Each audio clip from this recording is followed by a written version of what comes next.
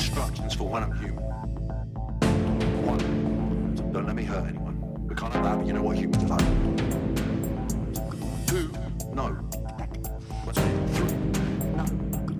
Wait a minute. Five, really important. Five, a few strange noises with one mouth that will go somewhere along the lines of dingle, dingle, dingle, dangle, yickety-doo, yickety-da, ping-pong, lippy-tappy-too-ta.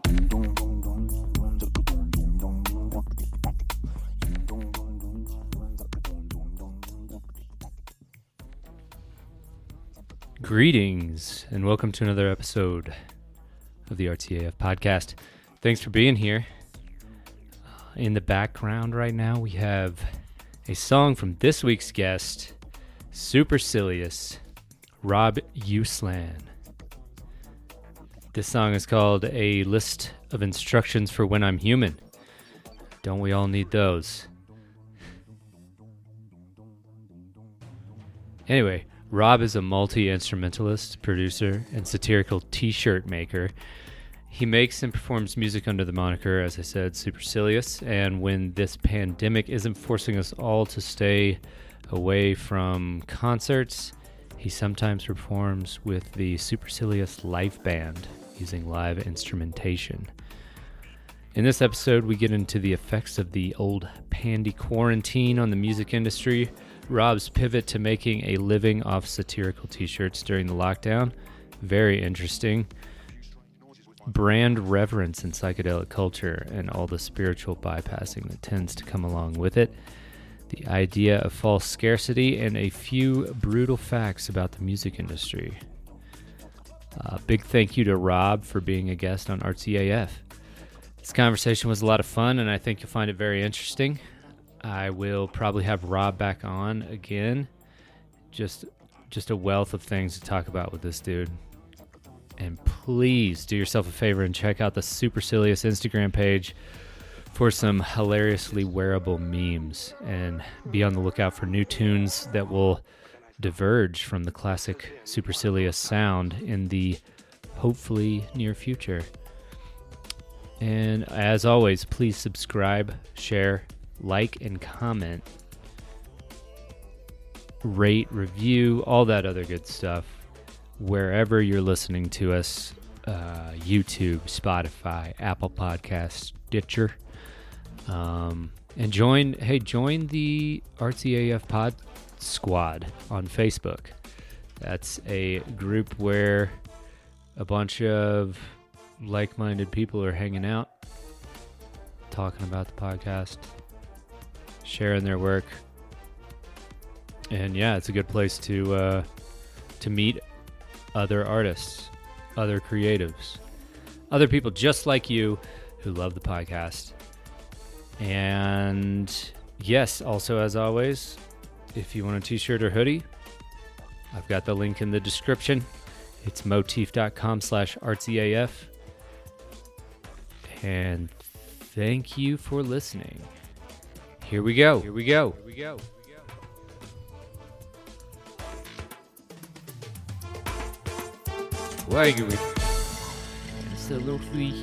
Man, you've got the full-on soundboard there.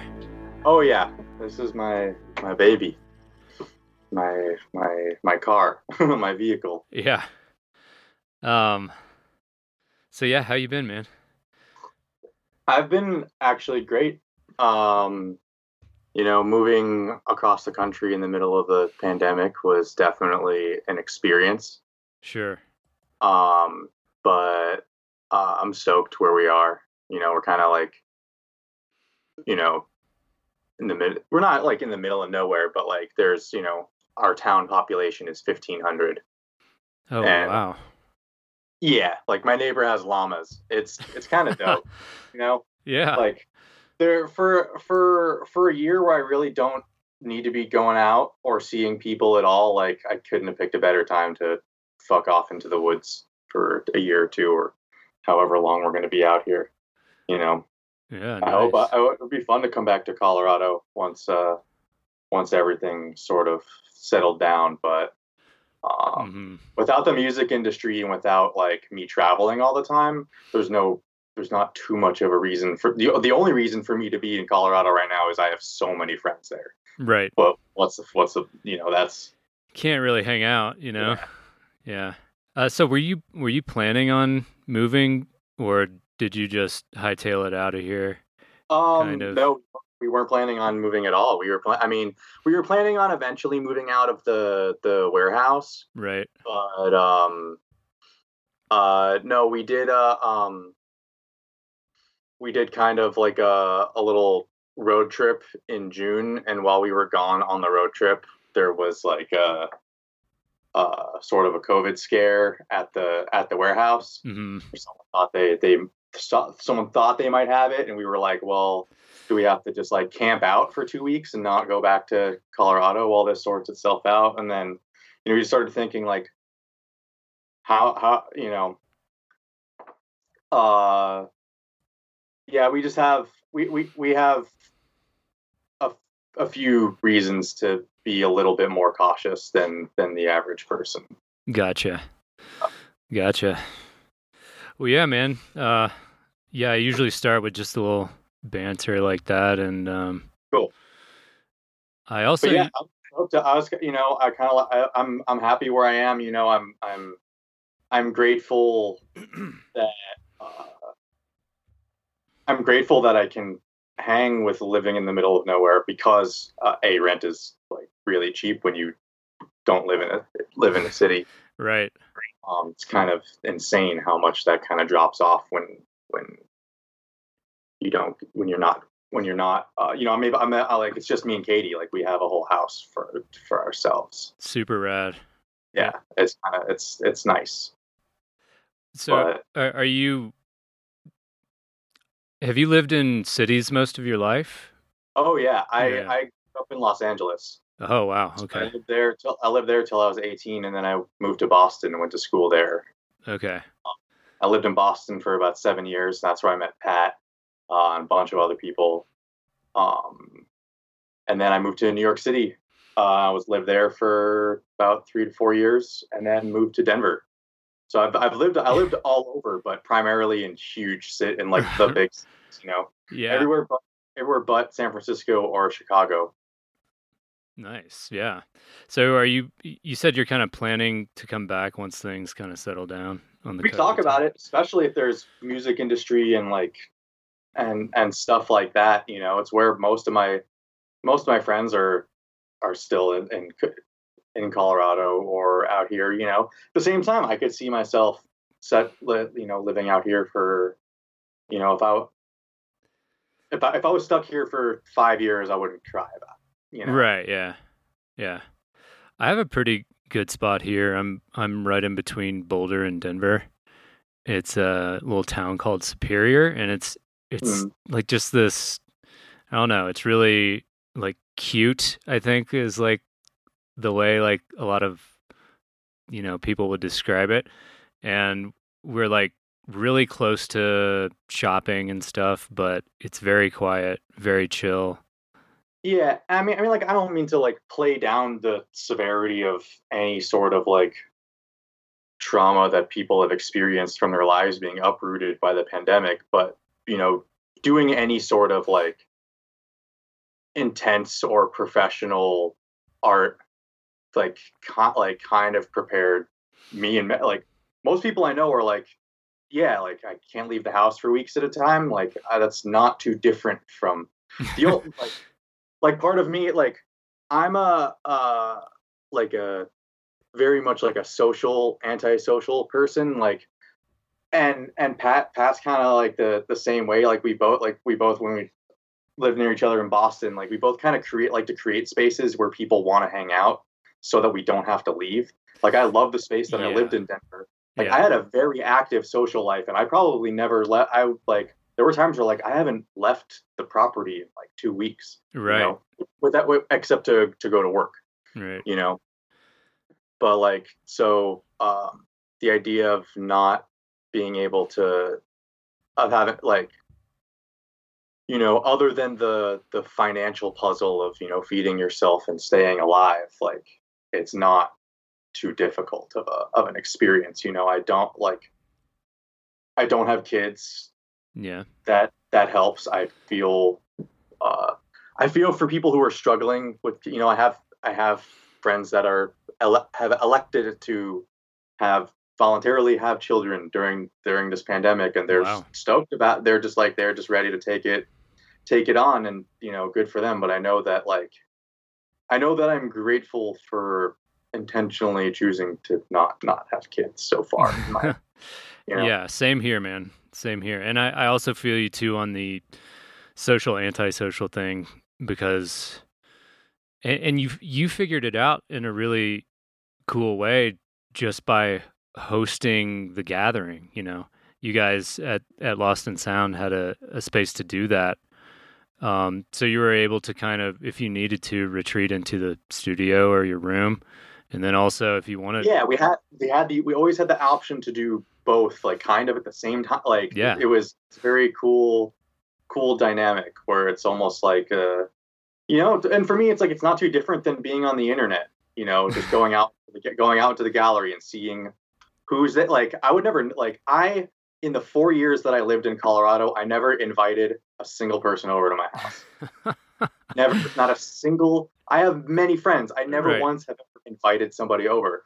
People just come over. Right. I've literally never picked up the phone to invite anybody over to the house. And people either come over, or like my close enough friends, they already live there. Yeah. You guys had somewhat, if I remember correctly, kind of like an open door policy, but also like if you knew, you knew, and like. Yeah, I mean the door had a code, so it's if we gave you the code, it was like giving you the keys to the house. Yeah. Do you miss it? I do miss it, but I don't feel like I'm missing out on what's happening right now. Like I don't have that. I don't have like a fear of. I don't have FOMO about it. Like I have. Like I already have like nostalgia for it. Yeah, sure. Like it's more like a reminiscing thing at this point, I guess, huh? Yeah, like I miss hanging out in the gallery and like watching Chris paint. I can't. I don't really get the chance to do that. He needs to stream again more. Yeah, it seems like the streaming's kind of died off since it really, it popped off real hard at the beginning and kind of middle. Well, people stopped making money off of it. Yeah. And then, but that it'll come back because people want the streams, but people don't want to stream for free. So sure, they're going to meet each other halfway. And it's, I think the pay-per-view thing is probably going to pop off for certain things, especially on like the concert thing, like I did streams here and there, and it's like, unless it's going to be like something fun with my friends, I don't need, I don't need the like the relevancy, I guess, is like a weird way of it. Like, yeah, to keep yourself in people's minds or whatever. Yeah, I mean, mostly it's just that kind of like, especially with like the live music and the touring thing, like I kind of embraced the shutdown a little bit, and like all of my deadlines disappeared. Right. Yeah. So like all of this, like I have to finish these tracks so that I can get these summer festival bookings. All that disappeared. I have to have this album finished so that I can start booking for 2021. All that disappeared. Like now I just get to, I accepted that as like the reality, like in March. Mm-hmm. So it like, I kind of just immediately was like, all right, we got to figure something else out. Like I talked to, I have friends that I like to think are way smarter than I am that basically gave me the, like, you don't want to depend on gigs for the next couple of years. Like it's definitely going to be like, I mean, shows will come back. Like people are still trying, some people are doing it safely and more respectfully than others. Sure. And it'll come back, now we got the vaccine. Now that we got the vaccine, people are going to give a little bit less of a fuck next summer. And totally. There's going to definitely be shows. Do you think giant festivals will come back next summer, though? No, I don't think anybody wants to lie. I don't think people want the liability. Yeah. I don't think it's worth the bad PR till, like, that's one of the things that, like, I remember watching some like live stream by like big Live Nation executives. They were talking about this in like May. Oh, wow. And they were talking about how like nobody wants to be the first person to blow it.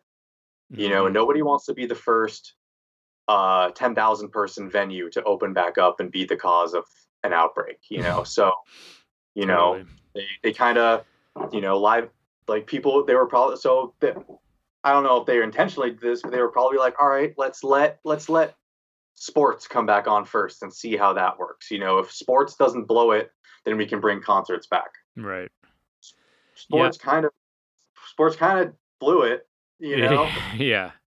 So I wouldn't expect concerts on that scale to come back. I mean, people are going to be able to do shit outdoors in a safe way next summer. Right. Yeah. It's gonna happen. Whether they're gonna, you know, like people are like, I don't know, like I'm not going to bet my ability to like eat on that. Totally. You know? Totally.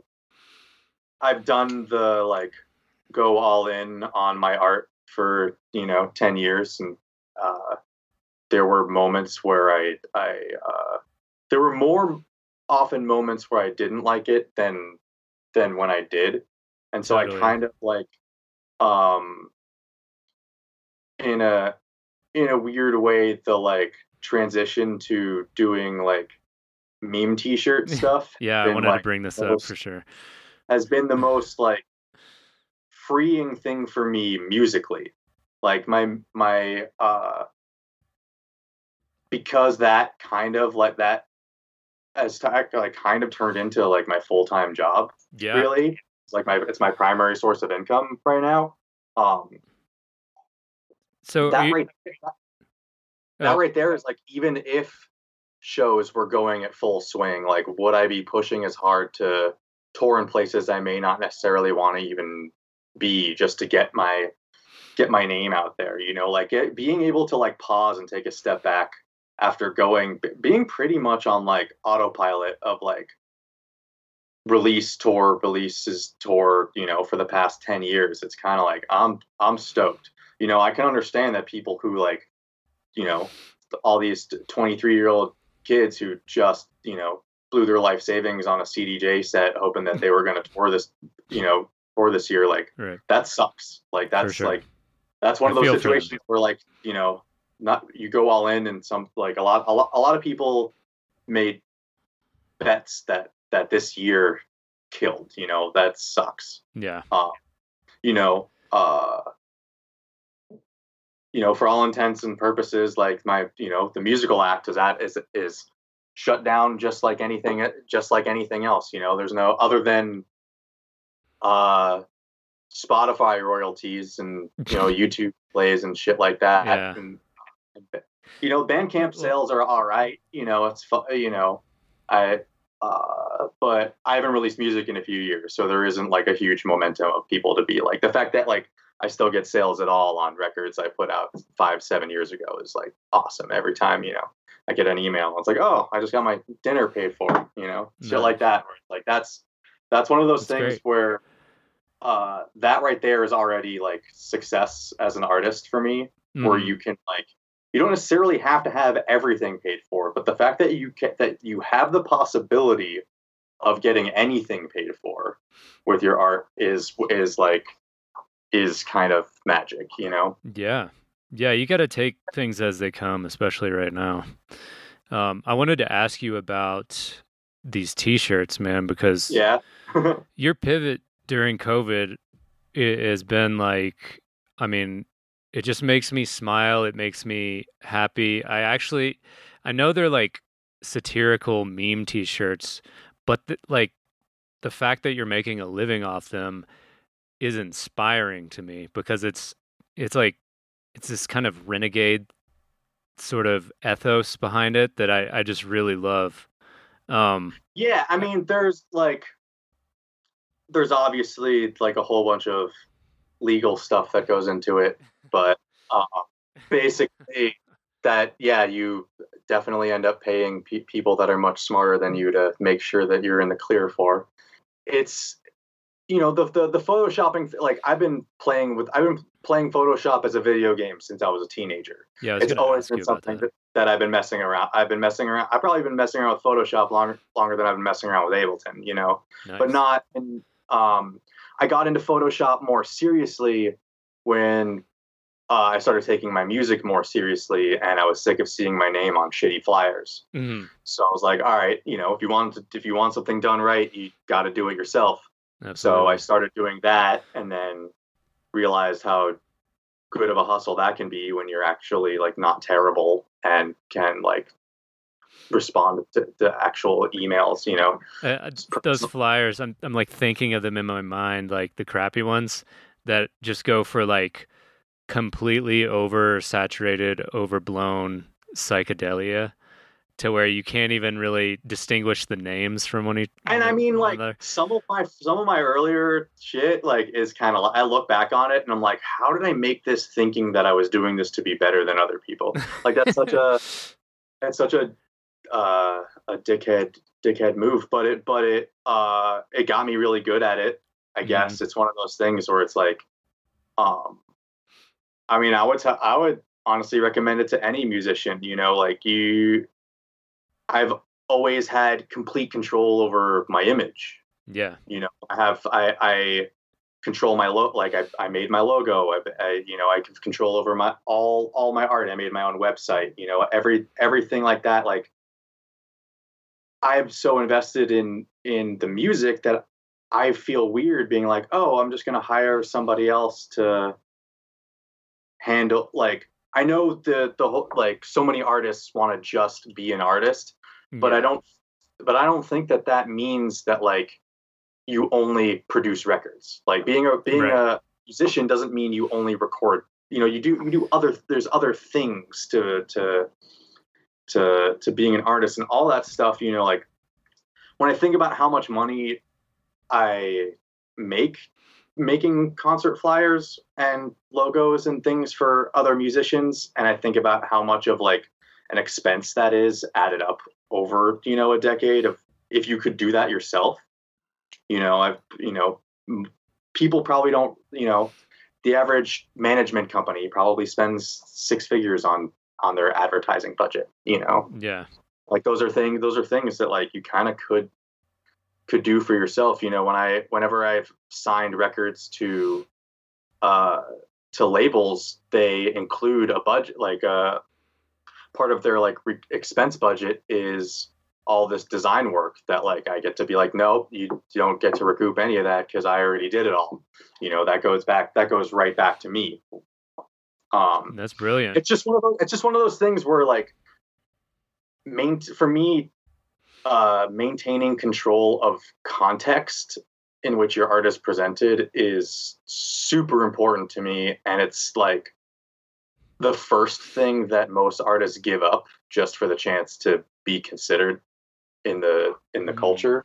Yeah. And that's been always like weird to me. Like electronic music is so many different things, but the fact that it's all done like behind a table where it all kind of looks the same no matter what kind of music, like whether there's the 6-foot table, the cloth over it, whether it's dubstep or ambient or experimental or trance or whatever, it all kind of, it has this like context, and it all has to be done in a club where buy alcohol, and it's like it's all of these contexts that people don't think are intentional, but they feel unintentional because you're not making the choices. But if you make the choices, it becomes intentional. And people try and do what they can, with deco and production and whatnot. But there's people out there that I really respect that do a great job of that.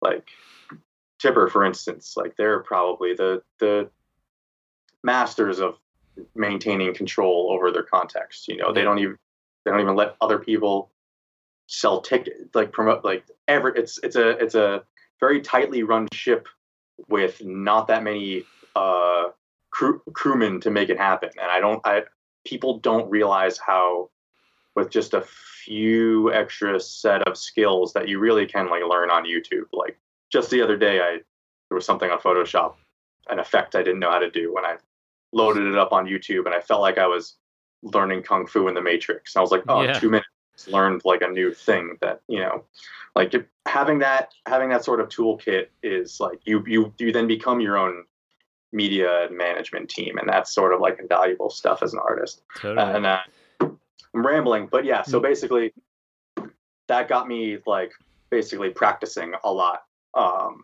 with Photoshop in a more professional manner.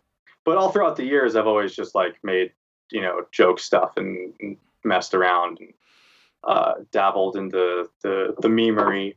But yeah, well, so getting back to talking about like having control over everything in the context, it's also like when you're an artist these days, more or less, you're running your business from top to bottom. Like you're the janitor and you're the CEO and you're the marketing person and you're the actual artist, the talent, and you know, you're literally like any position.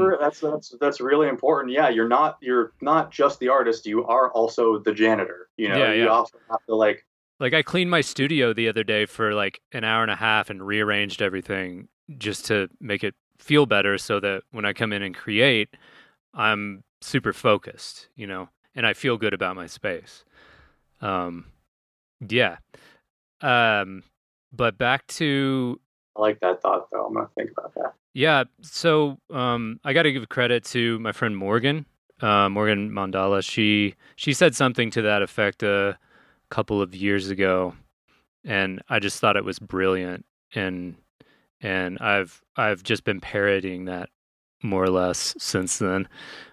I think it's so accurate, and it's such a good analogy, because like now all artists are kind of forced into being more than just talent these days, you know. See, but that's where I don't think artists are forced to be. I think artists get to be by like, okay. You know, it's like I'm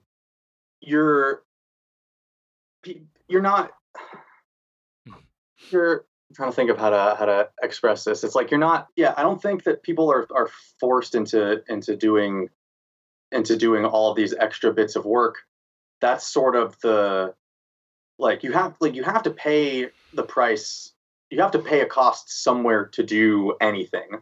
And for me, it's like when the exposure thing. When people, I am pro doing work for exposure. So I know a lot of artists are gonna hate me right off the bat for that. But I really don't like the whole like I need to get paid just for existing as an artist mentality. I feel you to some extent on that. I think like especially when you're first starting out, like maybe within the first 3-4 years. But sorry, go ahead. I didn't mean to cut you off. But I think the better skill to teach is to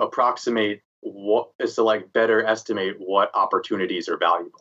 I would say some of the best gigs I ever played, some of the best opportunities some of the best connections I ever made were because of gigs that I lost money by taking. You know, you're either getting paid in exposure or you're buying, you know, back in the day you had to buy ads. You know, people don't realize that like if you wanted to let the world know that you existed as an artist in 1995, you have to have cash. Yeah. Like you have to buy billboards. You have to hire people to do voiceover radio ads to let the world know you exist. Like nowadays, all you have to do is upload some images like a few times a week. And like to complain about having to also be the one to make those images is, I think that's silly. Mostly just because like yeah, so like the work you have to do is seemingly higher, but you don't have to like put any you don't have to pay anybody to do anything either. You know, like if you wanted to be a singer, 20 years ago, you had to pay for studio time, and that could cost $1,000 a day. Whereas you can now do that in your house with a $200 mic and a $200 sound card. Yeah. So like the bar for entry is dropped, and I think that's a good thing. But it also means that the work that you have to do on your own to cut above the noise that inherently creates is way higher. Right. Yeah, and I think you illustrated that perfectly just by comparing like how I said forced to versus get to. Yeah, like there's a signal to noise problem that isn't going to go away no matter what your ethos about being an artist is. Like absolutely. It's like I've been saying, like with Spotify, like no matter how much Spotify pays anybody, whether they pay people fairly or not, the fact is 40,000 new songs go live on Spotify every day. And your job as a musician is to figure out how to convince people to listen to your track over the 40,000 that come out every day, right, or the 1.5 million that come out every month. Like that problem isn't going to go away no matter how much anybody is getting paid. Is that like you have to figure out, like, navigate that part. And like sometimes there's a marketing cost for everything. Whether absolutely, you're playing a show for free or whether you're putting plane tickets on a credit card or whether you're taking out an ad in the paper, you have to do something. And I feel like the trick is not to avoid that, but to get good at recognizing what opportunities are worth it. Because that's kind of esoteric, but like look at Beeple. Yeah. He sold like $500,000. $1.5 million in 10 minutes today. Yeah. Why? Because he put out content for free every day for years. Mm-hmm. If his Instagram was a private OnlyFans, nobody would know who the fuck he is. Right. True. The reason he has 2 million Instagram followers and made $1.5 million in 10 minutes today is because he sold work for exposure for years. He also, got jobs because of that. He was also very good at what he did. Yeah. Well, when you think about it, anytime you post to the internet, you're giving at least a little bit away for free. Like I think musicians more than artists, because people can kind of freely stream your stuff. The thing that, artists that are starting out don't want to hear is that, like, if your work is good, exposure is always going to be good. Yeah. True. So that's very true. You just got to hone that part of it, really.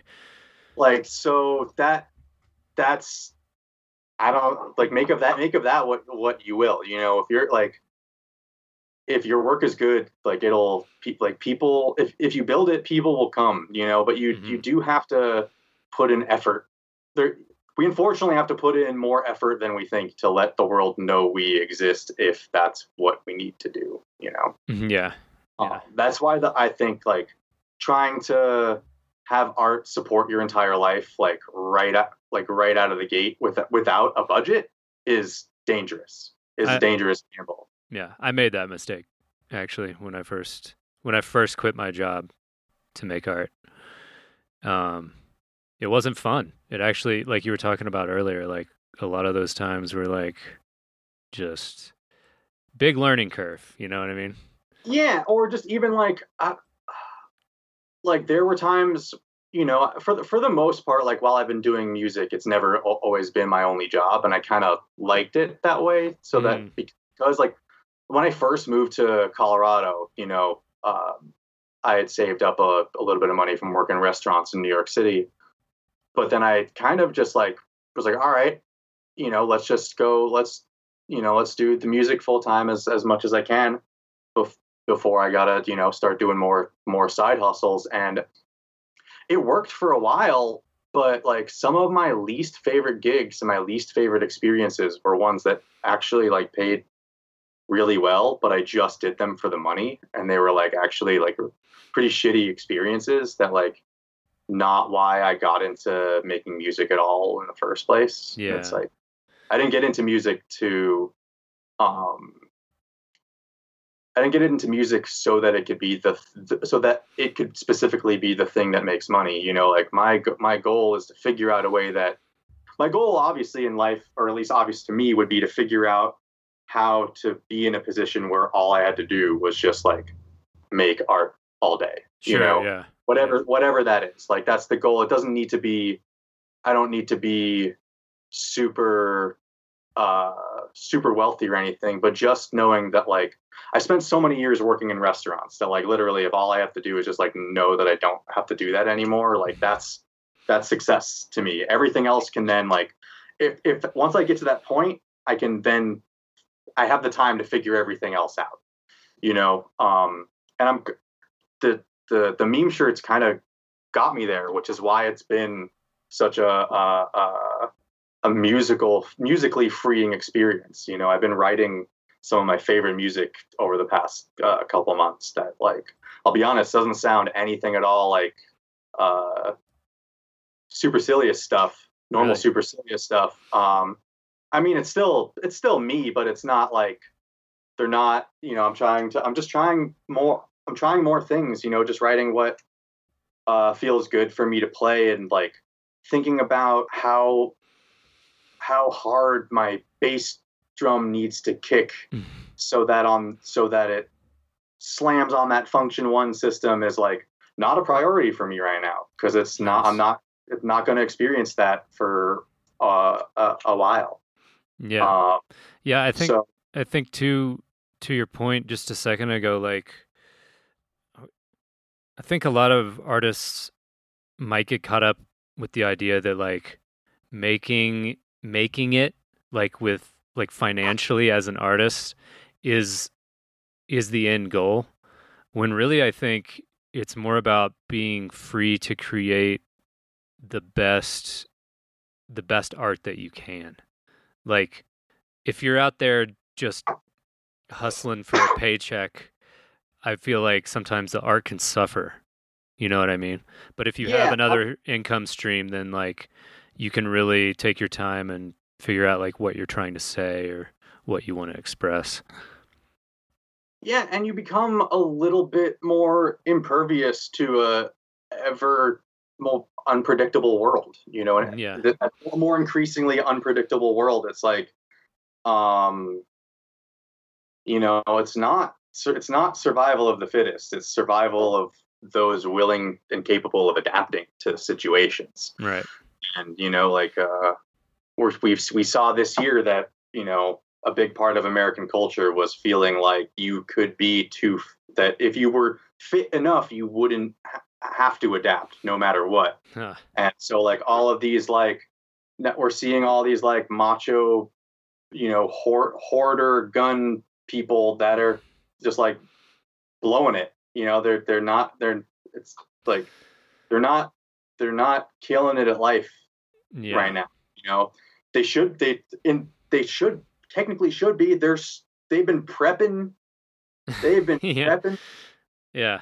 But all this pandemic asked of us was just to like chill out and like not be a dick to each other, and that was just too fucking difficult. I guess I try and have like empathy for everyone. And like the hoarder people, the people who the prepper. I'm stocked with food. I'm not an idiot. Right. But I'm also I stocked a while ago, not when cases started spiking. You know, I'm not, and I also like I stocked because I don't want to leave the house. Not like these people. Look, not these people, but like there are people that like have been hoarding and planning doomsday fucking things, and they're not using them. Yeah, that's pretty ironic. Right? They're also the anti-maskers. It's like, what did you build? What did you build your doomsday fort for? Yeah, and what are you waiting for? You know, like if you're now you get to wear your cool mask. You know what I mean? Like I'm sure you got a gas mask in there somewhere. But I mean, they're also not wrong, because I mean, just the fact that however many nations, every developed nation has a nuke or 10 is enough to logically be like, well, I mean, I guess this could blow at any moment. So maybe we should make a bunker. Yeah, but coronavirus doesn't care how many nukes you got. Well, true that. But that's just, I'm just illustrating the point that like that's just one threat. You know what I mean? And then on top of that, all those other things. But yeah, it's interesting, like people's like rigidity in their worldview. It will definitely make them snap, I think, and we're definitely seeing that all over the place. Yeah, it's just not conducive to like rigidity is not conducive to fucking going with shit. Right, it's just not like, and the shit doesn't care whether or not exactly. Like, yeah, yeah, it's pride is a goofy thing. Ooh, yeah. Especially when it's not really earned. But that's a whole other story. Yeah. Well, I want to get back to like you and the music. Can we talk about kind of like your backstory a little bit? Like, how did you get into music? What were you like as a kid? Were you a weird kid? Yes, I was probably a weirder kid than I am even now. Yeah. I was I mean, it's like I think it's George Carlin who said something that's like when you're born into the world, you're given a ticket to the freak show, but when you're born in America, you're given a front row seat.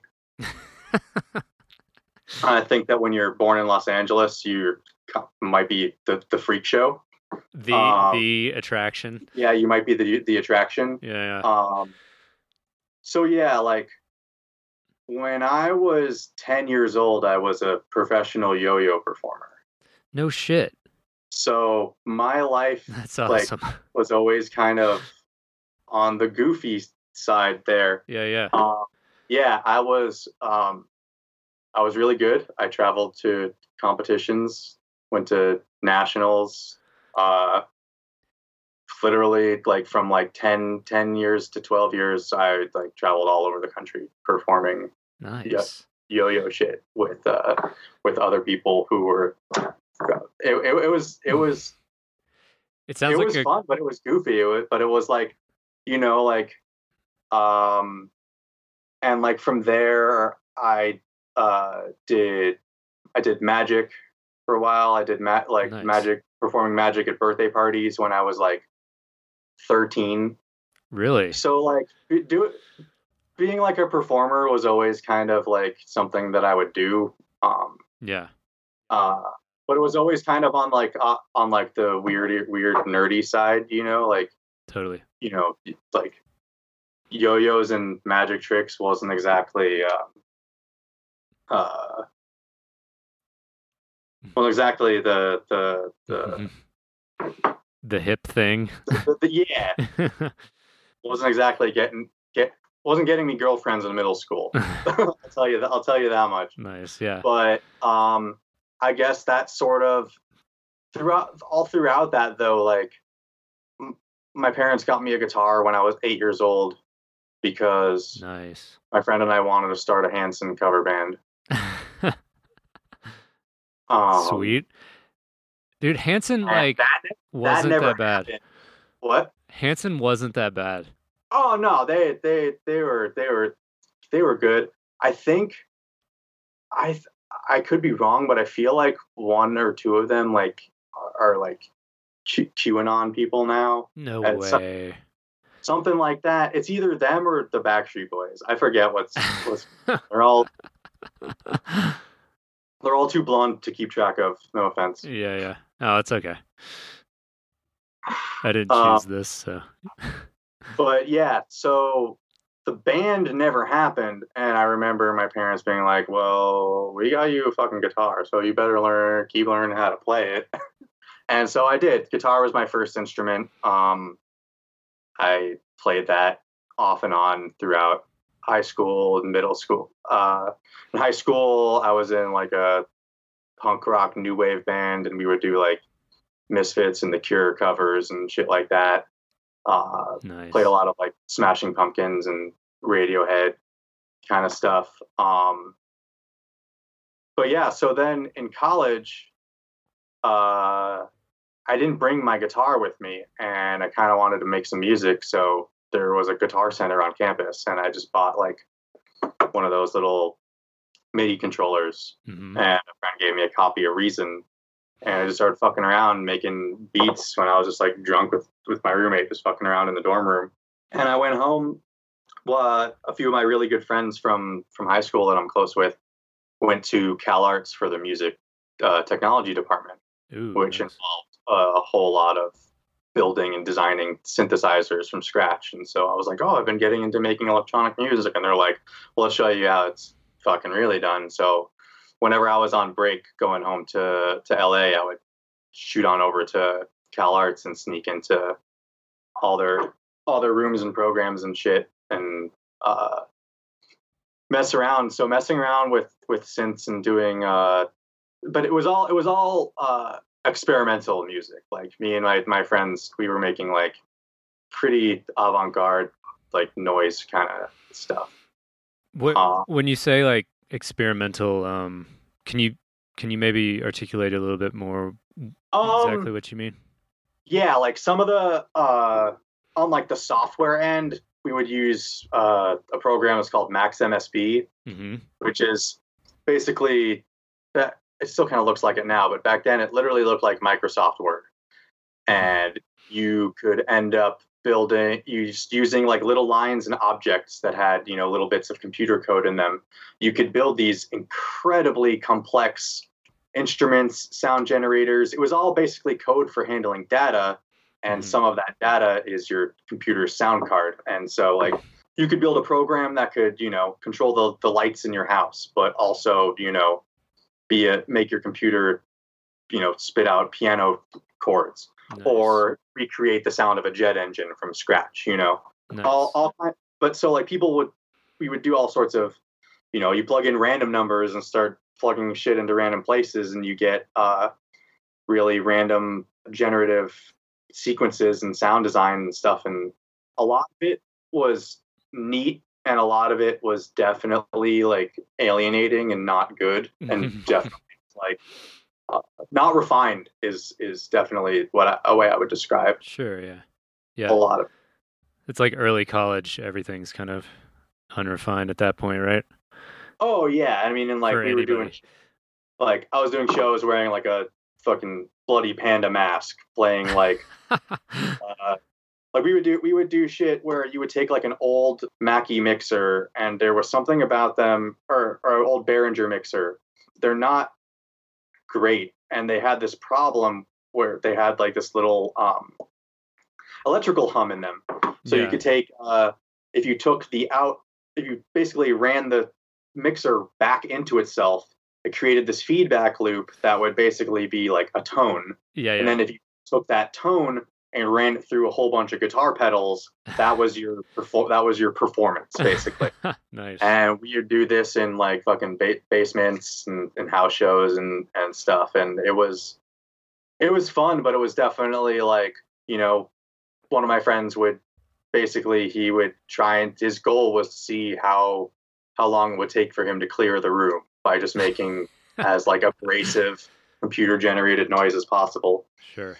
And I kind of broke away from that when I discovered the more dancey side of electronic music. Like I got into electronic music through like Aphex Twin and Square Pusher, and but I guess like more on the that was on the like wanting to make music like that kind of stuff. That and like old like 90s trip hop and like early 2000s stuff, like from like Air and Bjork and DJ Shadow and all RJD2, all that kind of stuff. That combined with just everything that was kind of going on in the late 90s didn't really kick in to my brain till like mid late 2000s. And a lot of that stuff just I kind of ran with it, being like, how do I make shit that sounds like Aphex Twin? And then, you know, you do, after a while you start to figure out that like, no, only he can do stuff like that. Right.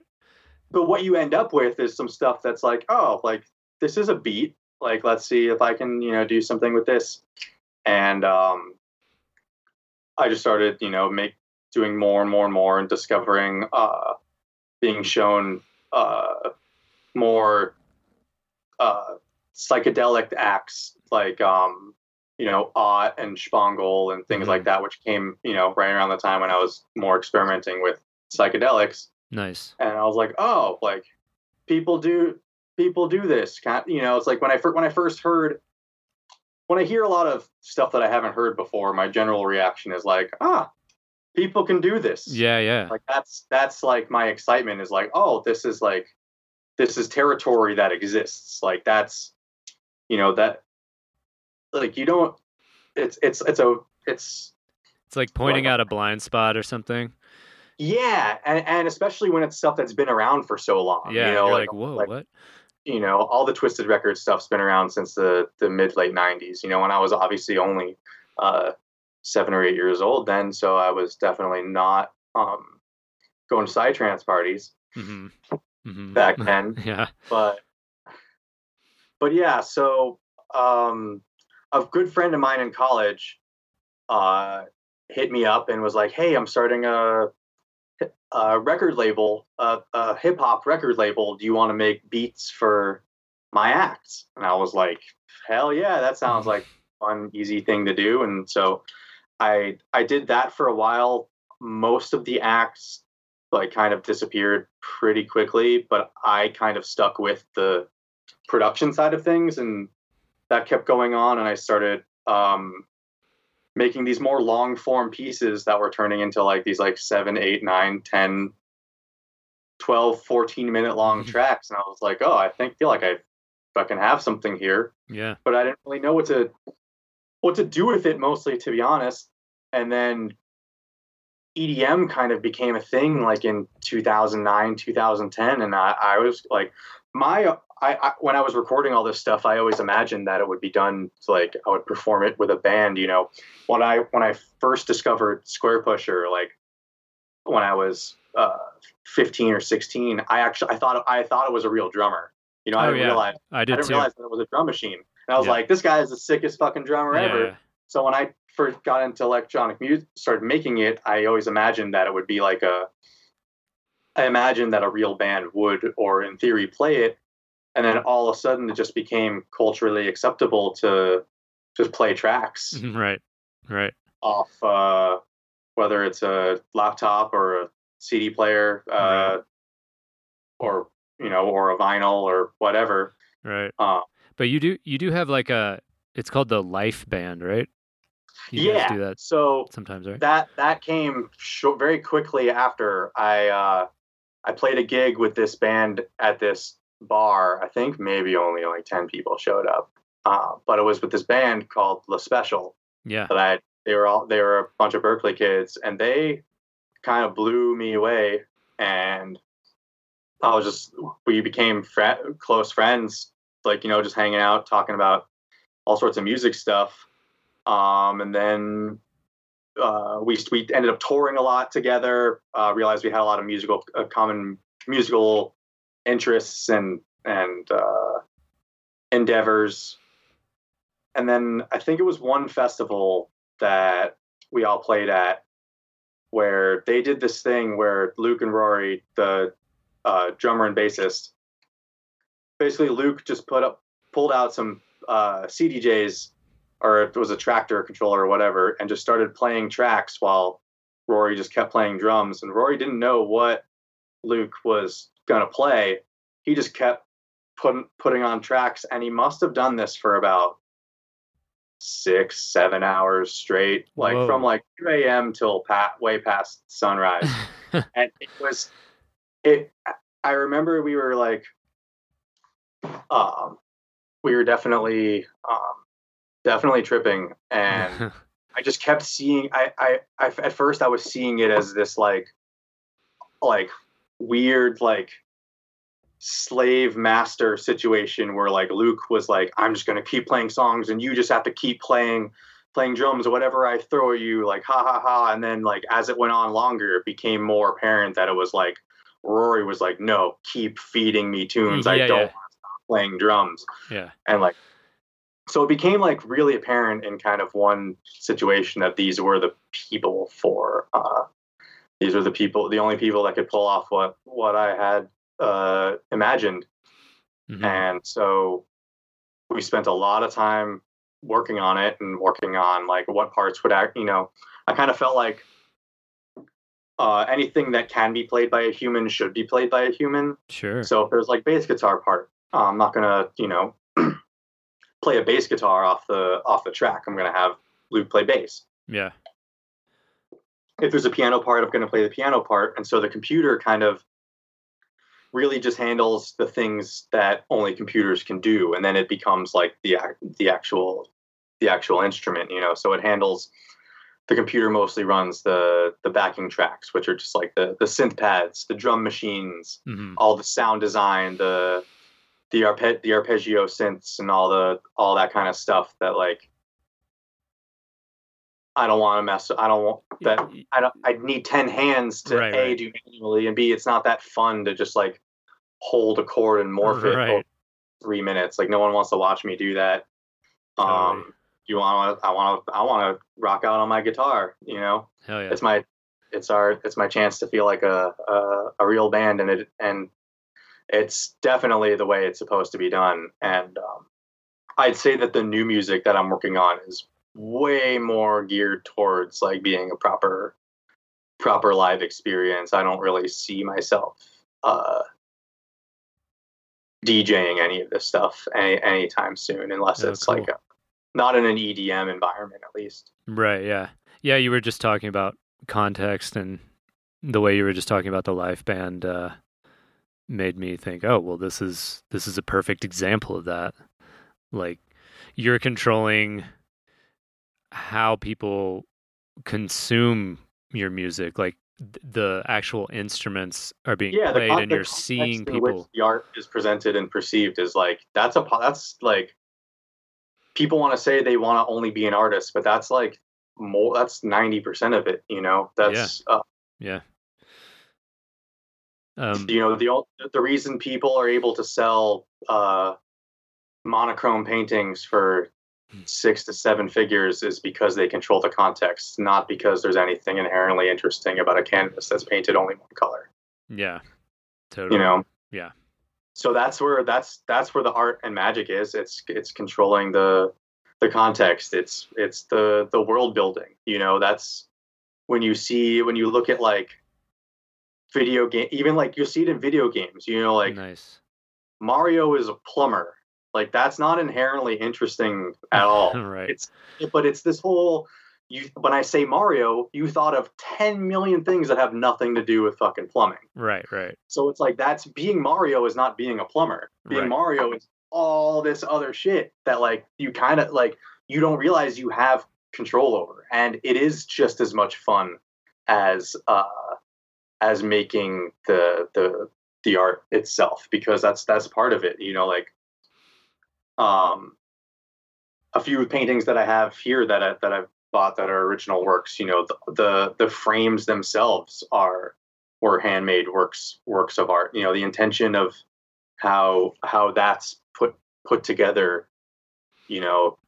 People judge books by their covers because you know what, it's like there's a meme out there that's like it's just like all teachers saying don't judge a book by their cover, and then underneath it's like all the graphic designers who designed the book covers, just like, what the fuck? Yeah. It's like someone spent like, you should judge a book by their cover because it's a reflection of how much effort someone is willing to put in presenting their shit. Yeah. That's a personal value of mine, and that like, and if you've been to, in college, you could figure out pretty quickly that you could take a shitty essay, and if you put a fancy enough cover on it, you can that C+ becomes a B-. Mm-hmm. Like little shit like that. Even if you're not smart, people can see that you're trying. Effort is the only thing that turns shit into gold. Like being smart and being good at stuff doesn't mean anything. Totally. The fanciest hammer does nothing on the shelf. Right. Yeah. You know? Definitely. So you gotta take it out, whack. Hell yeah. Yeah, you've really something I really admire you for too is like this kind of goes hand in hand with like the meme shirts and what we were just talking about. You have really created, and I know a lot of artists don't like this word. I used to kind of have a phobia about brand or branding.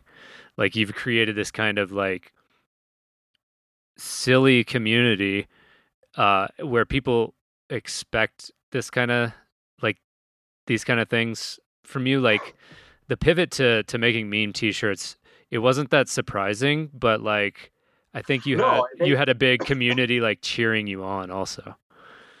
You know? Yeah, it kind of felt like a natural. It felt like things kind of just like rapidly falling into place in terms of it working. It's it's one of those things where like you do it once and then you do it the second day in a row, and then all of a sudden by like day 5 I'm like ideas are just like impulsively coming into my head where I have to run to it started off where I was like, all right, if I can like what happened was really is we were in the, I want to say it was the last week of March when I put out my first shirt. We were in quarantine and I lost my job. Like there was no unemployment yet, so we didn't know shit. Like right. I was just like, all right, like let's see what let's have some fun. I really didn't expect anything of it, but like I put one shirt out there and like I sold a bunch of them, and I was like, huh, if I could do this, like if I could repeat, let's see if I can repeat this, like say, all right, let's try and put out, one shirt a week, let's see if I could do that. So a week later I came out with another one, and then a week later another one. Then I was like, oh, the more that I did it, the more ideas like would quickly come into my head, and I quickly figured out that like we all kind of have these dumb ideas all the time. Yeah. The main difference between what separates a dumb idea and a piece of art is like the 10 seconds it takes to either write down that idea or to forget that idea. Yeah. And that happens to everybody a million times a day. I know. You have a million great ideas and you forget almost all of them. So like the part of the thing that I've benefited from the pandemic is that I'm home all the time. So I am always within 20 feet of Photoshop.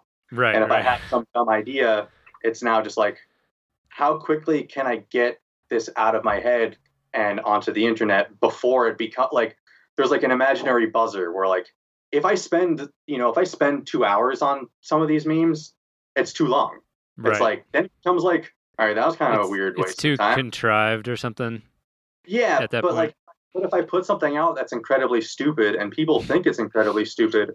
I don't care because it took me 5 minutes or it took me 25 minutes, and I put out, now I put out one a day at least. Right. Yeah. And I feel like that's part of the appeal too, is that like it's just goofball shit. You know what I mean? You're not like. They don't have to be 100%. They don't have to be bangers every single one. Sure. Yeah. But like, what I like about it is like the shirts are made to order. So there's lots of people out there that have shirts of mine that are one of a kind because they're the only one that thought that joke was funny today. Nice. So it creates this interesting paradigm where it's like there's these rare Super S shirts out there, but they're only rare because most people didn't think it was funny. Right. But a lot of the stuff that I do, Yeti, the producer, said to me a long time ago, he said niches is riches. Mm-hmm. And I've always kind of taken that to heart, where it's like, I don't need an idea that 10,000 people are going to buy if I can come up with, 100 ideas that 100 people are going to buy 10 times, Right. I don't, if I can, like my idea, like some of the shirts like will only hit, 4 or 5 people, but those 4 or 5 people will buy the shirt immediately. Right. That Tool Grateful Dead one that I have, I'm actually wearing it under my sweater. I would show it off, but like, oh man, I fucking love it. I do at least for a while, like, loved both those bands so much that it's brilliant, man. Like, the little tattoo on Bob Weir's arm. But it's fun. You know what I mean? Like, I don't know. I'm sorry, I'm gushing at you, but no, it's what I like about, part of what's funny or interesting about it is that it only exists because they're not allowed to do it. Yeah, fair. That's a good point. You can be as famous as Maynard or as famous as Bob Weir, and you're not allowed. Like, they're not allowed to put out a shirt like that. Yeah, they get in very big trouble. They're not allowed to do it. They can't fuck with each other's brands, but you're kind of just be. Yeah, well, it's just like they can't, there's this like weird like brand sovereignty thing that I feel like I'm kind of fucking with a bit. I think electronic music also has like a bit of a problem with forced reverence in terms of branding. The visionary art world kind of has like lots of problems with that, but it's huge in electronic music. Let's talk about that for a second. What do you mean by brand sovereignty? Can we dig down into that a little bit? Like, yeah, because one of the things that I've noticed as a personal exploration with making these joke shirts, is that figuring out who I'm allowed to make fun of and why I'm not allowed to make fun of certain people. Yeah. And like that, it's really weird to analyze, like how like certain things you just like, it's just like not cool to, it's either not cool to make fun of, or it's not cool to make money off of making fun of. Mm-hmm. Which in a weird, I have to respect in I guess a weird way, because it's like all of my art is derivative, so it wouldn't exist without the source material. Sure. But all art is derivative. So like, right. That's a never ending chain that is very real. Yeah. Yeah. Do you think it's what? Oh, do you think about like, sorry, this is going to be a bit of a tangent, but like, when thinking about derivative stuff, like, and all things being sort of causal, and you can take it back like as far as you want to the beginning of like human consciousness, like, right? Do you think about that in terms of like, I don't know, I just had this kind of thought about like free will and how it's kind of, to me, it's kind of like an illusion. Like, all the thoughts that you think are, you can trace them back to like something else. You know what I mean? Yeah. Well, it's called determinism. Yes. That's like that's a whole thing. Totally. And totally. like it's one way of looking at how things work. But also at the same time. Sorry. I was just gonna say, the thing that I love about philosophy like that is that they're all right as long as you look at them independently. Like, that's not like, determinism isn't wrong. It's just not necessarily practical. It's like not necessarily practical all the time. Like, exactly. It's a tool. It's a tool in your toolbox. Right. Shit. Sorry, I got us off track there. But that's okay. Yeah, we were talking about brand. Yeah. Brand sovereignty. Or brand sovereignty. And like and in particular with the visionary art scene and the EDM scene. Like, what are some sacred cows that you've found? Or maybe you don't have to name them, since that would kind of, Yeah, I don't. Yeah. I'm not gonna name drop good or bad, but I've had way more good experiences than bad. I'll say that, but Sure. I've had way more problematic analysis than I think is okay for nobody to be talking about. Sure, sure. Well, I think just in general, like artists tend to be pretty territorial when it comes to their shit and very like I just don't like that it's all kind of religious, and with the, it comes with all of the same problems that religious art does. And so it's like it kind of defeats the like if I'm not allowed like if I'm not allowed to criticize your work, like that's bullshit. You know, no like kidding, yeah. like I think that that's one of the weird products of a scene that is born out of not necessarily like formal education that is like kind of exploited, and that like people like the whole like I'm not saying people should be like mean to people's art, like that's Right, terrible, but like um but if you say like, "Hey, this reminds me of this," and someone's gets all like their hackles up, I don't know. I think that's kind of silly. no, but if you're like, why do you only paint like naked white women meditating, like That's a valid critique.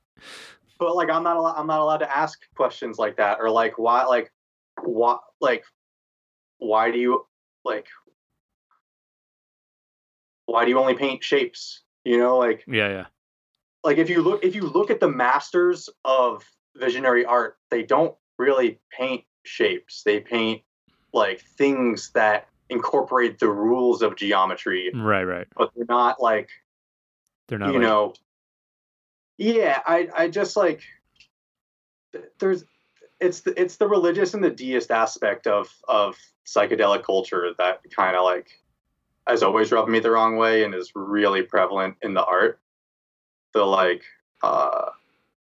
the spiritual, like it's a very rigid aesthetic that like, which is why I don't buy it, yeah. because like spirituality and like psychedelic, like mind manifesting, all that shit should be way more varied than the culture presents.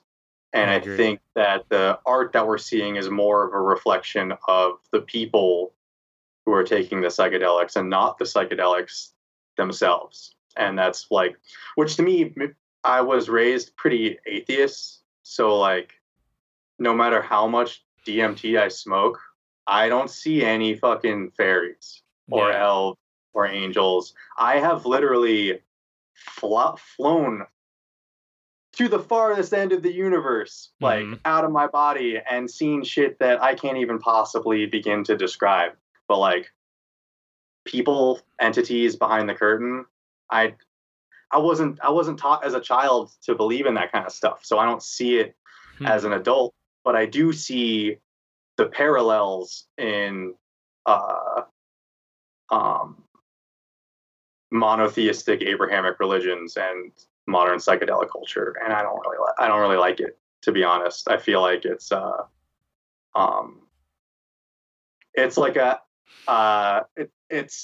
it's like an awakening that's still very much in the adolescent phase. So there's a lot of like attitude and like there's a lot of attitude and shame and like developing going on. It's like it's like everyone's in like an artistic puberty in a weird way, and we're like not sure how to like properly like interact about it, you know. I feel like that's a pretty accurate take. Also, I think, you could call this a subculture, this sort of like psychedelic visionary electronic bass thing, where we're like, since we're a subculture, it's hard to kind of divorce yourself from the culture at large. So like the people who are a part of that subculture are going to take the unprocessed baggage they might have from the culture at large into the subculture with them. And I think the same is true of any psychedelic experience, you know? Like it's, you know, this is a cliche at this point, but it's not just the drug, it's the person, it's more about the person taking it, you know, and the experiences that they've had. And like I remember, you know, the first time I tripped, the first time most people tripped, like the first thing you do the next day is you want to fucking tell everybody about it. Oh, dude, yes. You need to share. You need somebody else to get up onto this level with you because it was that good. The spiritual materialism at its finest. But I definitely, I mean, like, and that's why when I see people kind of, and this is a common thing, like you were saying, at festivals and psychedelic venues, when I see people in that state, just kind of just wide-eyed and wanting to rant at you about how the universe works, I kind of like will smile and nod and just like be as empathic as I can. Art and they're really good at it. What do you mean? Oh, like you need to get on this level kind of thing. Exactly. Exactly. And they're and the art's really good. So it's kind of like in a weird way, it's almost like if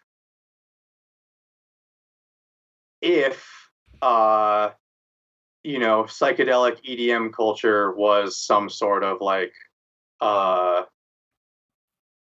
borderline like cult parasocial fucking situation if art is the charismatic gentleman who lures you. You know, it's like it's literally it's the dangling the shiny keys into disseminating exactly what we're kind of supposed to be shedding, you know. I think I think this is an unfortunate. I don't think this is anybody's fault though. I think that's important. That's kind of what I was getting at. That's important for me to say because I feel like I talk a lot of shit and people feel like I'm blaming them for the situation that they're in. And no, I think people are we're all unfortunately in a situation where we've been forced to commodify ourselves to survive.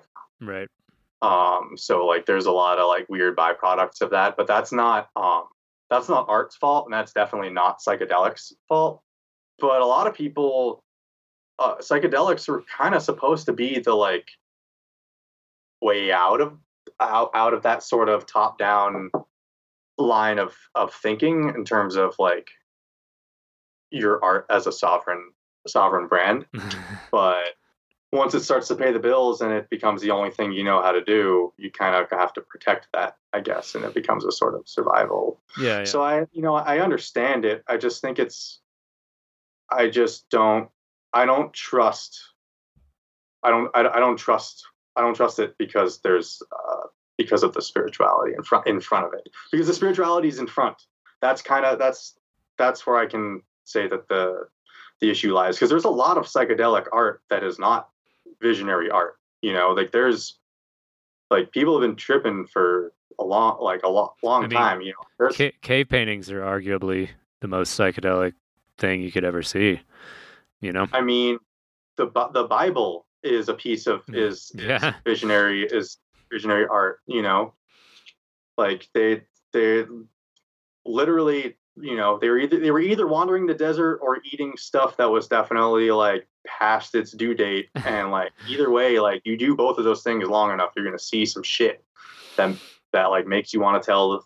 But like the problem was not the shit that they saw. The problem was that the need to tell the world about it became more important than what the message was in the first place. And that's where ego kind of comes back around into it, you know. And it's like it becomes the spiritual bypassing, just like it's a problem. I think like and it's gotten worse. It's like it's not like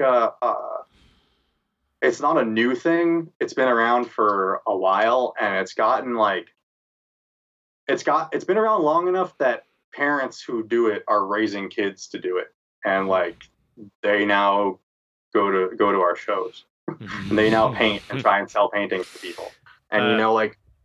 Yeah, I mean, I think that like having a spiritual experience or having what people would call a spiritual lifestyle is all good and fine until you start sort of demanding that that's the way it is, and that everybody else needs to kind of act or mouth the same sort of platitudes that go along with your, personal brand of spirituality. And to that point, I think like everybody sort of has their own personal brand of integrating with reality, whether you want to call it explicitly spiritual or philosophical or whatever. You still, I don't know how to say it, but you still sort of have tools to help you like try and make sense of all this crazy shit that's going on. Yeah. But the problem is where the line between expressive and exploitative is intentionally blurry. Yeah. And that's what I don't like. I don't mind that the line is there, because it's not our job to make things perfect. It's our job to navigate the way shit is. So right. I'm not trying to like shit on visionary art. I just feel like if everything they're saying is real, then they're definitely exploiting it. So it's like either like that's kind of how I feel. Is it's like I like I'm not a completely like I'm not aspiritual, but like I'll send it back to when I was a kid. I've spent my whole life performing for people, and like I was a magician. I spent I know how to fool adults. It's right. Like it's I know what it's like to bullshit people. So I know the lengths. I know what it means to do that. As an art form. Mm-hmm. I just feel like the spirituality aspect of it creates that sort of like forced reverence that I don't like. Yeah. That I where like you can't I don't know. It's not so much it's not so much with the work so much as with the artists themselves, but that's more of a personal problem. But I guess in I don't know. It's yeah, the it's hard for me to articulate this without calling people out. I don't want to do that. Yeah, no worries. We don't have to go there at all. I was just kind of just curious to dig down into like brand reverence and that whole thing. Yeah, so like we're in it, especially with music, we're in this situation where anybody can make it, and it's free and it's digital, so it doesn't exist physically, so it can be shared, just distributed. This was the problem since Napster.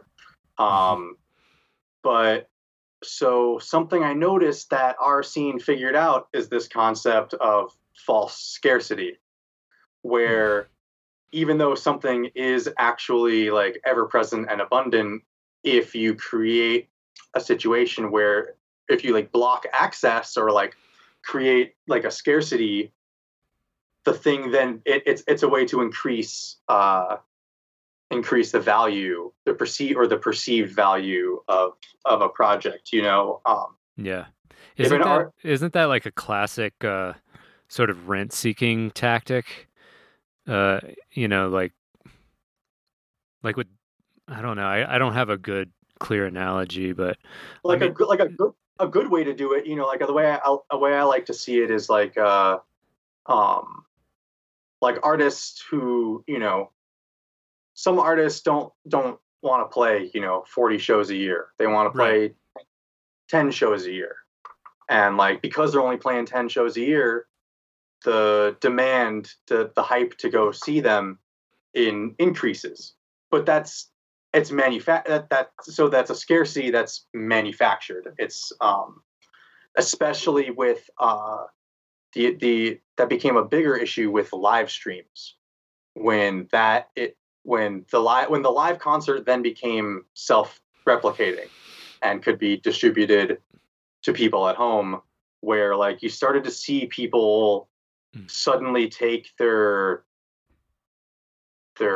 themselves or their project or their brand like a little too seriously. Did you see what, this is a side note, but did you see what Garth Brooks did with the drive-in thing?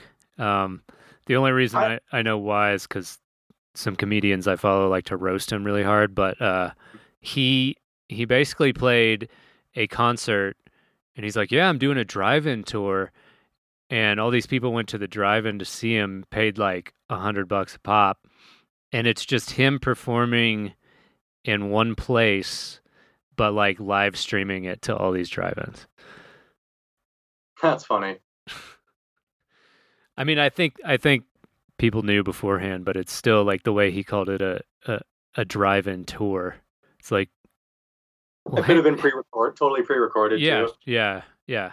No one would be the wiser. But anyway, I digress. That seemed to be like a relevant example. But yeah, mostly noticing the attitude that Pat and I got from artists and mostly from managers and agents about doing live streams before the pandemic versus their attitude about live streams during the pandemic told me everything that I need to know about how much of what their real issues was mostly just a defense mechanism. And that the false scarcity thing, like when I see like, I don't know, maybe that's not as big of a problem as other things. It's just like weird ways that like people are just like the weird ways that people are exploiting themselves for money in this business is goofy. And yeah, the forced reverence thing is like weird. You see it a lot with production companies. You know, they're like, oh, like these, you know, you see it a lot with speaker companies. But I've definitely like noticed which I've definitely noticed that there's some. It's like it's definitely hard for me to put my finger on entirely, but like I get like, you know, I've made so many memes that nobody will ever see because I'm just not sure if I'm even like if this is like a make fun ofable thing, and not for any like problematic reason, not for anything like that, just simply because like, oh, they're this kind of artist, so they like you can't approach them with anything but like sensitivity and grace, and like I don't like that. That's like an aesthetic and a culture where like you have to like, we're a culture where DJs will get up on the main stage wearing, ritual garb and crystals strapped to their head, and like, everyone's doing prayer hands, and it's just like, what? Like, what's that mean? What? Yeah, this has to be. This is serving another purpose, and I don't think it's a purpose of light. I think it's. I think there's a few people making a lot of money off of it. Sure. And that's why they're making it to happen. So, since we're kind of dancing around this question, what are some brutal facts about the music industry that people who aren't involved might not know about? Brutal facts about the industry is you're either gonna blow up overnight, or it's gonna take you 10 years longer than you think it is. If you blow up overnight, don't fucking drink and do drugs, because it never works out for anybody. Yeah, I can't. I'm actually telling people to not do drugs, but yeah, no, like honestly, like people don't realize that how physically intensive of a process being a touring musician is, especially in the early stages. You know, like a lot of your successes will be due to things that you compromise on, like for your physical or mental comfort. And, you know, like I think in a weird way that almost like comes back to why people don't like the getting paid in exposure thing, because it reminds them of all of the things that they have to compromise on in order to get any sort of advantage. You know, like for me, it's like I spent, you know, years touring by, you know, crashing on couches, you know, being willing to have a shitty back at the age of 30, just so that I could, so I wouldn't have been able to play all these gigs if I was trying to book myself hotels. Right. So you have to like, you know, I never felt like I was like truly booking it. I think I never really stayed. I had too much gear to stay with like complete strangers. I was never never a fan of that. I also never drank that hard. When I had that, I'm always paranoid about my gear. I've had my laptop stolen before. Yeah.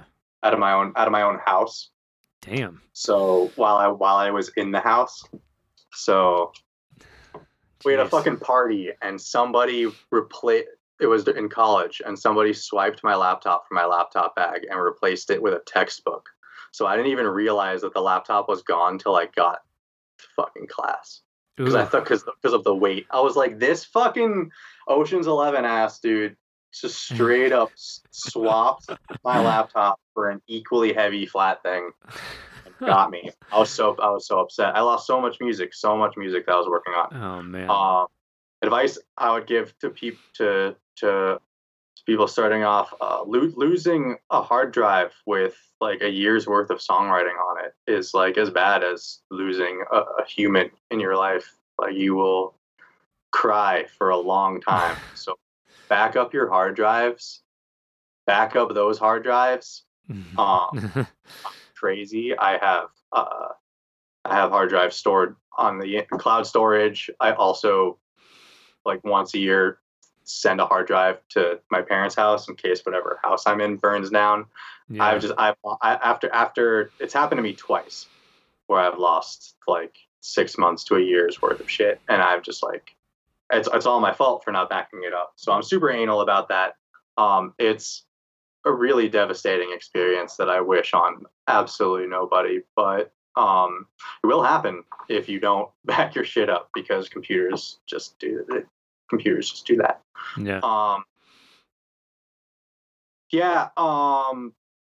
Something people don't necessarily know about the music industry is that you can become very successful without ever touring. Touring isn't actually the option, which seems counterintuitive to me also crapping on streaming services. Because while they do, on face value, they pay X amount per stream, if you're good at that game and like working that system, like not in a malicious or like tricky way, but in a like, you know, like if like when I think of the amount of times like that I spent without a manager or an agent, where I was sitting in a coffee shop writing 100 emails a day trying to book myself a tour when nobody knew who I was. If I put the same amount of effort into getting my tracks played on stations that had made deals with retail stores to only play their station in the stores, like I could be like I have friends that you've never heard of that are making six figures off of Spotify streams, and they'll never tour again because they're chilling. Nice. But they're not they're not putting out festival trap. So it's like that, if you want to be a musician, you have to put in the work somewhere. Mm-hmm. You're either going to spend time touring and like making physical sacrifices, or you're going to, produce tracks for other people to buy. Like I made a decent amount of money selling beats to companies that make instructional DVDs. For a whole year, I supported myself that they would buy 15-second hip hop beats at $500 a pop. Wow. For instructional tractor videos. Like that was my whole, like I did that for like a whole year of college. Like there's so many other ways besides just being the guy on the stage. Yeah. So I often recommend people asking themselves if like being the guy on the stage is the goal. Right. That's something that is really easy for people to ask themselves this year when that's not an option. Yeah. One of the ways in which like I earned my, catharsis and freedom was I had to be like, all right, like, what is it about music that I actually love that I can still do that doesn't involve me? Like I asked myself, like, what if this pandemic was a 5-year thing? Like, what would I like? What can I still get out of this art form that doesn't require me to be on stage? And like, was the stage the priority? And in a lot of ways, it sometimes became that. A lot of the music that I was working on pre-pandemic was definitely being written with like big outdoor systems in mind, and the music right now is definitely like not that. But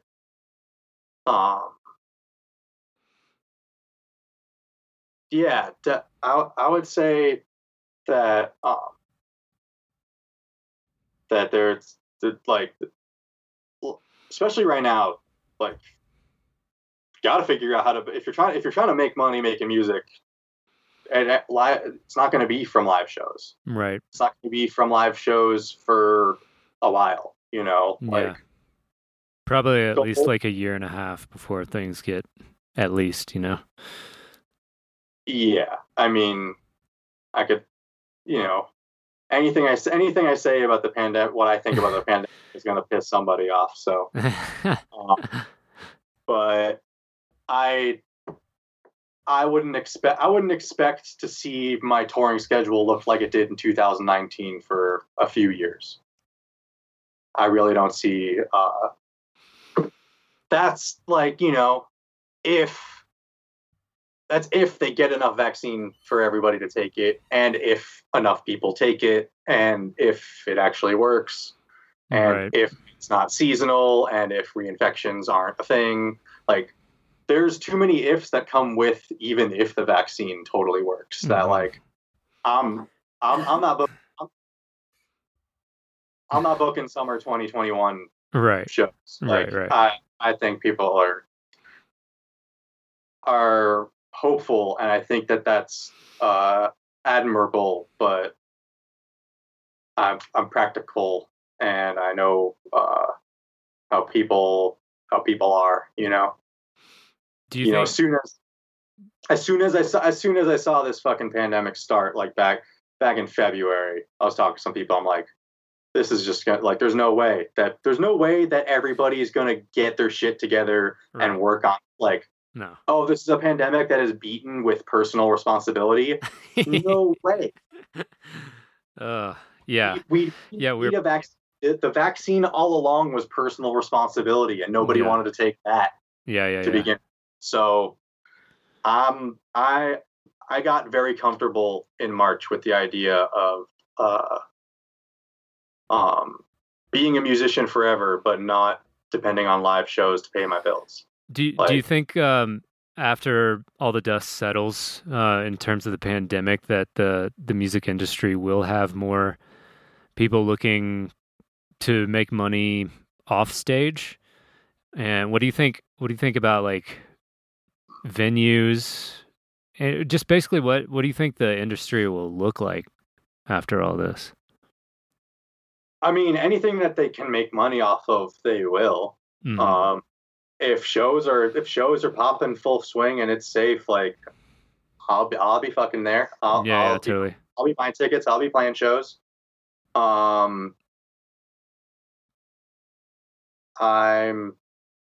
sure it'll get back to normal, but we're gonna come up with other things to do in the meantime. You know, right.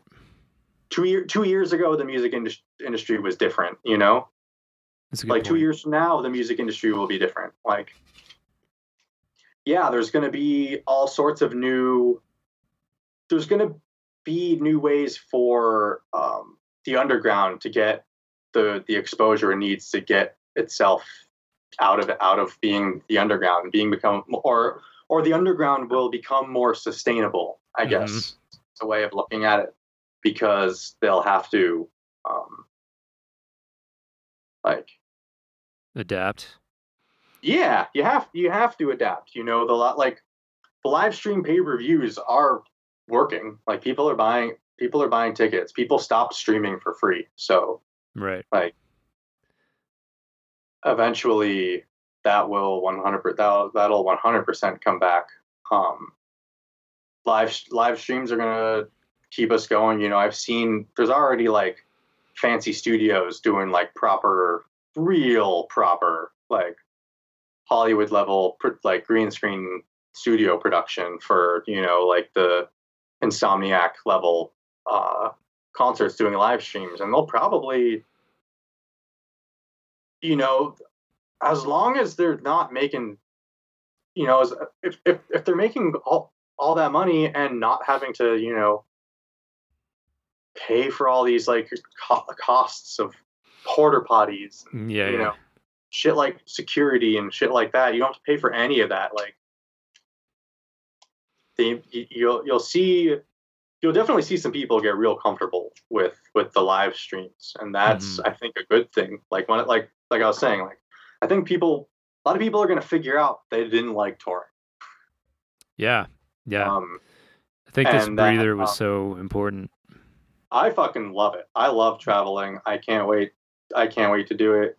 I am stoked that I don't have to do it. Right. You know, right. Like that's when it becomes, you know, then you're a traveling salesman, but you're selling your art, you know. Yeah. And I've seen, you know, and you either have to do it, you know, when you're doing tours like that, you either have to do them sober or you become a fucking mess. Like those are your only your only options. You know, I've got friends that when they do the like 40 dates in 6 weeks, and it's like when you're partying every night, it's like your body's gonna fucking hate you. Yeah. They're like, that's not even a judgment call. That's just mechanics. You're gonna pure physics. Feel like shit. Yeah. So do you have any practices that, I mean, besides kind of like abstaining from so much partying while you're on the road, do you like, I don't know, do you exercise or anything, or? Not as much as I should. I got an indoor bike that I got during the pandemic that nice. I use a couple times a week. But I've been doing a lot of hiking around here just because we can. There's just like lots of it, mountains and awesome. like lots of trails, and there's just like nobody out on them. Nice. But yeah, so I get a lot of outdoor time with no people around. It's nice. But yeah, being in nature is super important. One thing that the pandemic has definitely helped me do is I cook 21 meals a week. You know, yeah. So because of that, I've gotten real good at cook. You know, I've gotten good at cooking. You know, I literally am cooking 21 meals a week. So because of that, I've just like gotten, cooking good shit. And it's actually, really easy to stretch your money and eat well. Yeah. The myth that eating healthy is expensive is only true if you eat out. Right. Like, or if you only shop at Whole Foods. Right. But right. My nearest Whole Foods is 2 hours away. So see, I'm in the gravitational pull of a Whole Foods. I'm like 2 minutes away from one, but there's also a Costco right there, so kind of balances it out. Oh man, I mean, when I lived in Denver, we would go to Whole Foods for breakfast. Like, yeah. It's right there, and they have everything. Yeah. But definitely cooking and eating right is like the biggest health change that I do for myself, and that's something that is kind of just like really fucking difficult to do when you're on tour. Yeah. Oh yeah. If not, like, there's hacks and tricks around it. A friend of mine, Sevler, mm-hmm.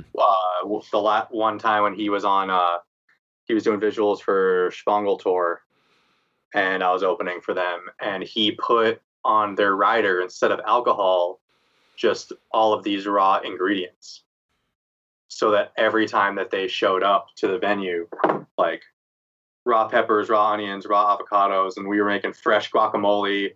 Oh, that's awesome. Every gig. So there's like, you taking a lot of the creative adaptation stuff from the road and from the field and bringing it indoors, like is useful. I like thinking of all the touring and like festival plays that I've done as the Boy Scout training for so much stuff. I feel like I've been wearing a weighted vest that now that I've taken it off, and it's like, oh, I have to cook for myself, but I get to do it like indoors and not in cold wet field. Right. Well, yeah, man, you'll have to post some of those food pics for us, bro. I will. I'm about to make a pretty serious butternut and delicata squash soup. Ooh, nice. That's awesome. Well, So I think this is a good place to wrap up. I'll ask one last question. You've dropped a lot of gems along the way here, but is there? I'm always down to do this again if you want more content. Like, dude, you're great. I ramble a lot, and I could talk about. I could honestly talk. You're a great guest, dude. Like, yeah, I'd love to have you back on for sure. But yeah, I mean, I feel like we definitely even barely scratched the surface on some of the I've spent too much time alone with just my art and my memes, and like I really put a lot of effort and thought into like justifying their existence to myself. I feel you. Yeah. Okay, so just one last question. Sure. If you could sum it all up, what advice would you give to young producers? I know you said a lot this podcast, but young producers, or even like a younger version of yourself. Advice to a younger version of myself would be I could give much better advice than to another producer. Yeah. But let me think for 1 second, because that's a really dope question. One piece of advice that I would give to myself. I don't know. I've dug the whole journey. It hasn't been all that great, or hasn't been all great. It's definitely been mostly great, but advice that I would give myself would be to spend. Actually, the advice that I would give myself to spend even less time around people.